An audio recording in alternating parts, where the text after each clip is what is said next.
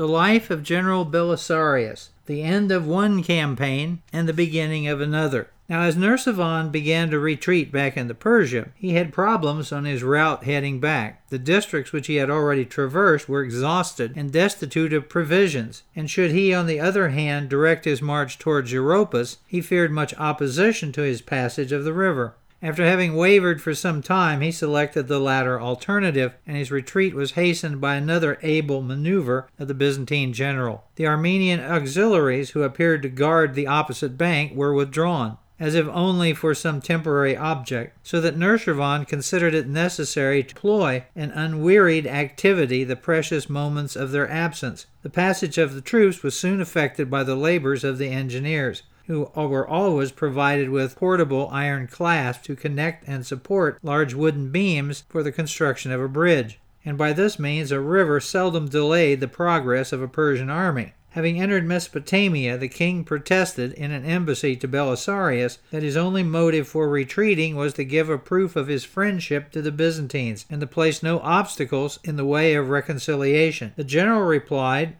by a request that, such being the case, he might treat with moderation and forbearance the imperial province, which still lay between him and his own dominions. Thus was the great Nushirvan, the conqueror of the East, driven back towards Persia by the stratagems and the name of Belisarius, who could only muster an army very far inferior in numbers and wholly incapable of hazarding a battle. Though some unwarlike and ignorant citizens might complain that the invader had been quietly permitted to escape, it seems that the reputation of Belisarius among statesmen and soldiers was greatly enhanced by this achievement, and they even extolled it, surpassing the glory of the Vandal or the Gothic wars. If, in fact, it be less honorable to conquer with the loss of lives than to gain a bloodless and unpolluted victory, or if the greatest proof of military genius be to carry any fixed object with the exertion and the waste of means, then we shall hardly consider these praises as unjust or overcharged. Scarcely was this campaign at an end before Belisarius was again recalled by the emperor to Constantinople, and his departure from the east disclosed how entirely his late success had been due to his own unassisted talents.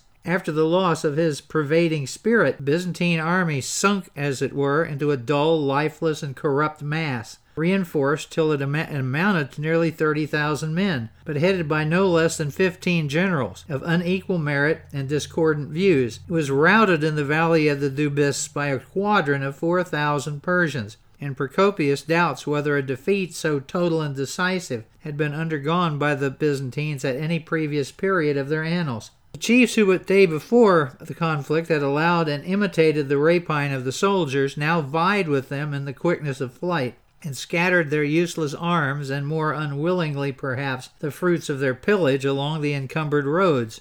A groundless apparition of a rally or an ambuscade withheld Nabonidus, the Persian general, from following the runaways, but their fears urged them to hurry onwards from a fancied pursuit. They did not stop until their expiring horses sunk beneath them from fatigue, and this engagement in modern times might deserve to be called the Battle of the Spurs. So great a disaster might perhaps have decided the fate of all the Byzantine provinces in Asia, had not a new and unexpected enemy now arisen against both Croesus and Justinian, enraged with equal fury at Constantinople and at Ctesiphon. The enemy was the plague, a more destructive and extended pestilence than the world had seen for many centuries, carried havoc throughout the most fertile regions of Asia, while Europe suffered far less severely from this fearful scourge. Through its calamities, the forces of the Persians were lessened and their ambitious designs laid aside, and after an obstinate but unsuccessful siege of Edessa,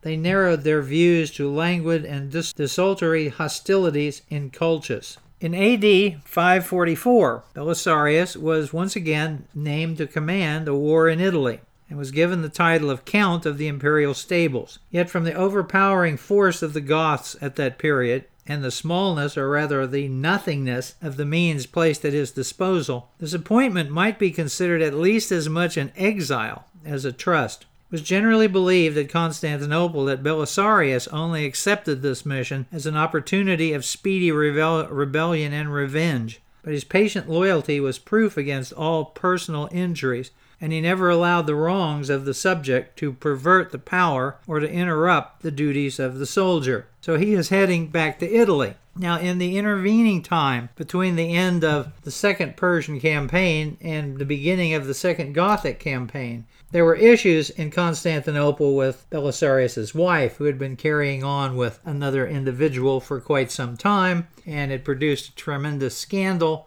and ultimately a kind of a battle between his legitimate son and this sideline for Antonia. And then, of course, Theodora gets involved in it, and Justinian gets involved in it, and ultimately it's settled, but they do fine Belisarius like 3,000 pounds of gold against his estate. So it's after that particular incident that he is then offered the job to go back to Italy. So that's what we are headed into at this point. Now, the sources for this: The Wars of Justinian by Procopius, Short History of Byzantium by Norwich, Byzantine Art of War by Decker, Byzantine Army 324 to 1453 by Turnbull, and The Life of Belisarius by Mahome. So I hope you enjoyed that, and as always, don't forget to come by the website summahistorica.com or historyaccordingtobob.com and ask a question, leave a comment, check out our merchandise, and if you like what we're doing, please feel free to support us. Thank you very much.